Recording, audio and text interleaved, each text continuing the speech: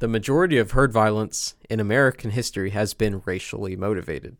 If you look at the list of incidents of civil unrest in the United States on Wikipedia, a striking number of them are race riots or ethnic riots, usually against minorities. But since the civil rights era, most racial violence has been done by black people, unfortunately. Hello, base department? The most obvious example is lynching. This was commonly used against American blacks.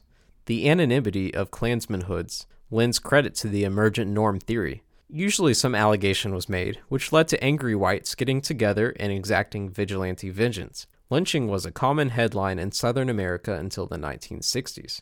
There have been a few cases of prominent mob violence against imprisoned Americans.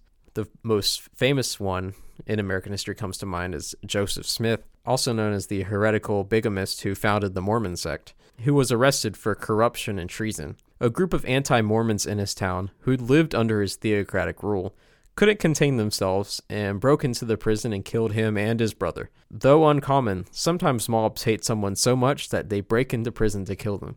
The ironic thing is he probably would have been executed because he was being tried for treason. Yeah. And they had good evidence. Yeah, if they just waited, he would have gotten what he deserved. I mean, he was ignoring federal warrants for his arrest. And he was sending away federal agents with his militiamen and stuff. So, as Daniel mentioned with Spartacus, there have been slave rebellions throughout history, but not many in American history, actually. The most famous of which are probably Nat Turner and John Brown. John Brown came to absolute nothing, besides a few of them getting killed. But the fear of widespread slave rebellion kept white slave owners awake at night, and further worsened their treatment of slaves. It really increased the paranoia. It was the nightmare of every slave-owning white person. And Daniel said, but I'll reiterate, the Romans experienced 3 separate slave rebellions in just the Republican era. After that, there weren't any for some reason. I wonder why. Probably because they cracked down on them so much. I don't know. Or maybe they were just so widespread that it was hard for them to unite. Or maybe it was that the empire was just so benevolent. Nah.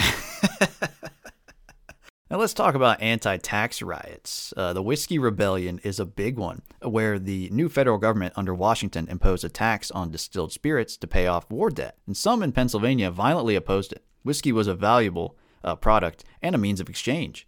Opposition to taxation was a foundational idea behind the revolution, and it didn't work anymore. When the soldiers rolled into town, the revolt dissolved. In addition, many events leading up to the Revolutionary War can be described as tax revolts. Shays' Rebellion, which occurred under the Articles of Confederation era, was a revolt against debt and taxes. Labor strikes and related mayhem is another one. First major labor strike in America was the Great Railroad Strike of 1877.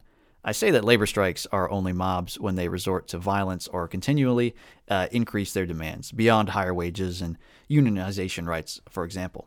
I wouldn't go into all the labor disputes that happened in the late 19th century and early 20th centuries, but let's just say that they usually started out peacefully, and the owner's use of violence and strike-breaking tactics often turned it into mayhem. And here's a fun fact.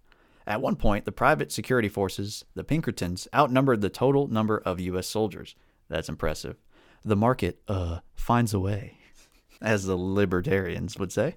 Also, just the American government wasn't at war much in that time period. Yeah, you're right. So they didn't have a reason to have a big army? Yeah. So then there's race riots, and there have been a lot of those, most of which were by the KKK and other white supremacists during the pre-Civil War era, the Civil War, and up until civil rights. There was the Red Summer of 1919 when whites attacked blacks all over the country. Hundreds died, but blacks did fight back in some of the major cities. And in 1967, there was the Long Hot Summer, where blacks in America rioted in a ton of cities. And then in 1968, MLK was assassinated, and riots broke out all over Black America. There have been a few anti-war riots in American history as well. The New York City draft riots during the Civil War were initiated by immigrants against having to fight for black emancipation. That's not what they came here for. That was their opinion.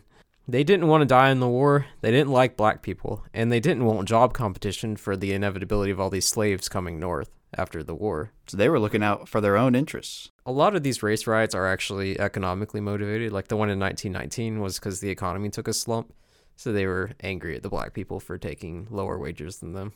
Ah. There was also a lot of anti-Vietnam violence. culminating in the 1968 Democratic National Convention protests, which really helps Nixon win. Now, there's also political mob violence. The Haymarket Riot of 1886 witnessed a bomb attack on police by anarchists. 7 policemen and 4 civilians died, and this event made America paranoid about anarchism and immigrants. A lot of them were Eastern European. A lot of them had these weird, like, leftist ideologies like anarchism and socialism and all that. The Days of Rage in 1969, this is funny, led by the far left group The Weathermen, was a hilarious attempt by some leftist losers to overthrow the system, but police took care of the few who showed up. They thought thousands of people would show up, only a few hundred did, and there were like 2,000 policemen, so they just mopped them up. Ouch. And there's a bunch of like Jewish nerds. Oh, they like were college kids who'd been radicalized. And anyways, the Stonewall riots of 1969 were riots by gay people. Peaceful riots ensued after Trump's election, of course, and Milo's invitation to speak at UC Berkeley caused a violent protest. Milo Yiannopoulos, of course. In 2017, the Unite the Right rally ended in violence. There's always something going on when it comes to the Israel and Palestine issue, so there's always going to be some kind of violence. Yes. Even sure. in America. Of course, there was January 6th, 2021, a day that will live in infamy. Right. Although some might say this might not qualify, I think prison riots are worth mentioning as an example of mob violence. 2 of the most famous prison riots in American history are the Attica Prison Uprising and the New Mexico State Penitentiary Riot. In September of 1971, an estimated 1,000 men of the Attica Correctional Facility in New York rioted and took control of the prison. They took hostages, and they made demands. When negotiations broke down, authorities successfully retook the prison by force, leaving 43 dead. In February of 1980, inmates of the Penitentiary of New Mexico took control of the prison. For 36 hours, the prisoners tortured and killed fellow inmates believed to be police informants, and took 12 guards hostage. 33 inmates were killed in the riot, and hundreds more men, including the guards, were injured due to beatings and rapes. Last but not least, we have police brutality backlash. Rodney King, Michael Brown, Freddie Gray, George Floyd, you know the names. Police are accused of beating or killing a black person without justification, and blacks riot. No comment from us. You can do your own research on the 2020 Summer of Love. Thanks for listening to the Sons of Antiquity highlight reel. To hear this clip in context and to enjoy our full-length episodes, check out the links in the description or search Sons of Antiquity on YouTube, BitChute, Spotify, or Apple and Google Podcasts.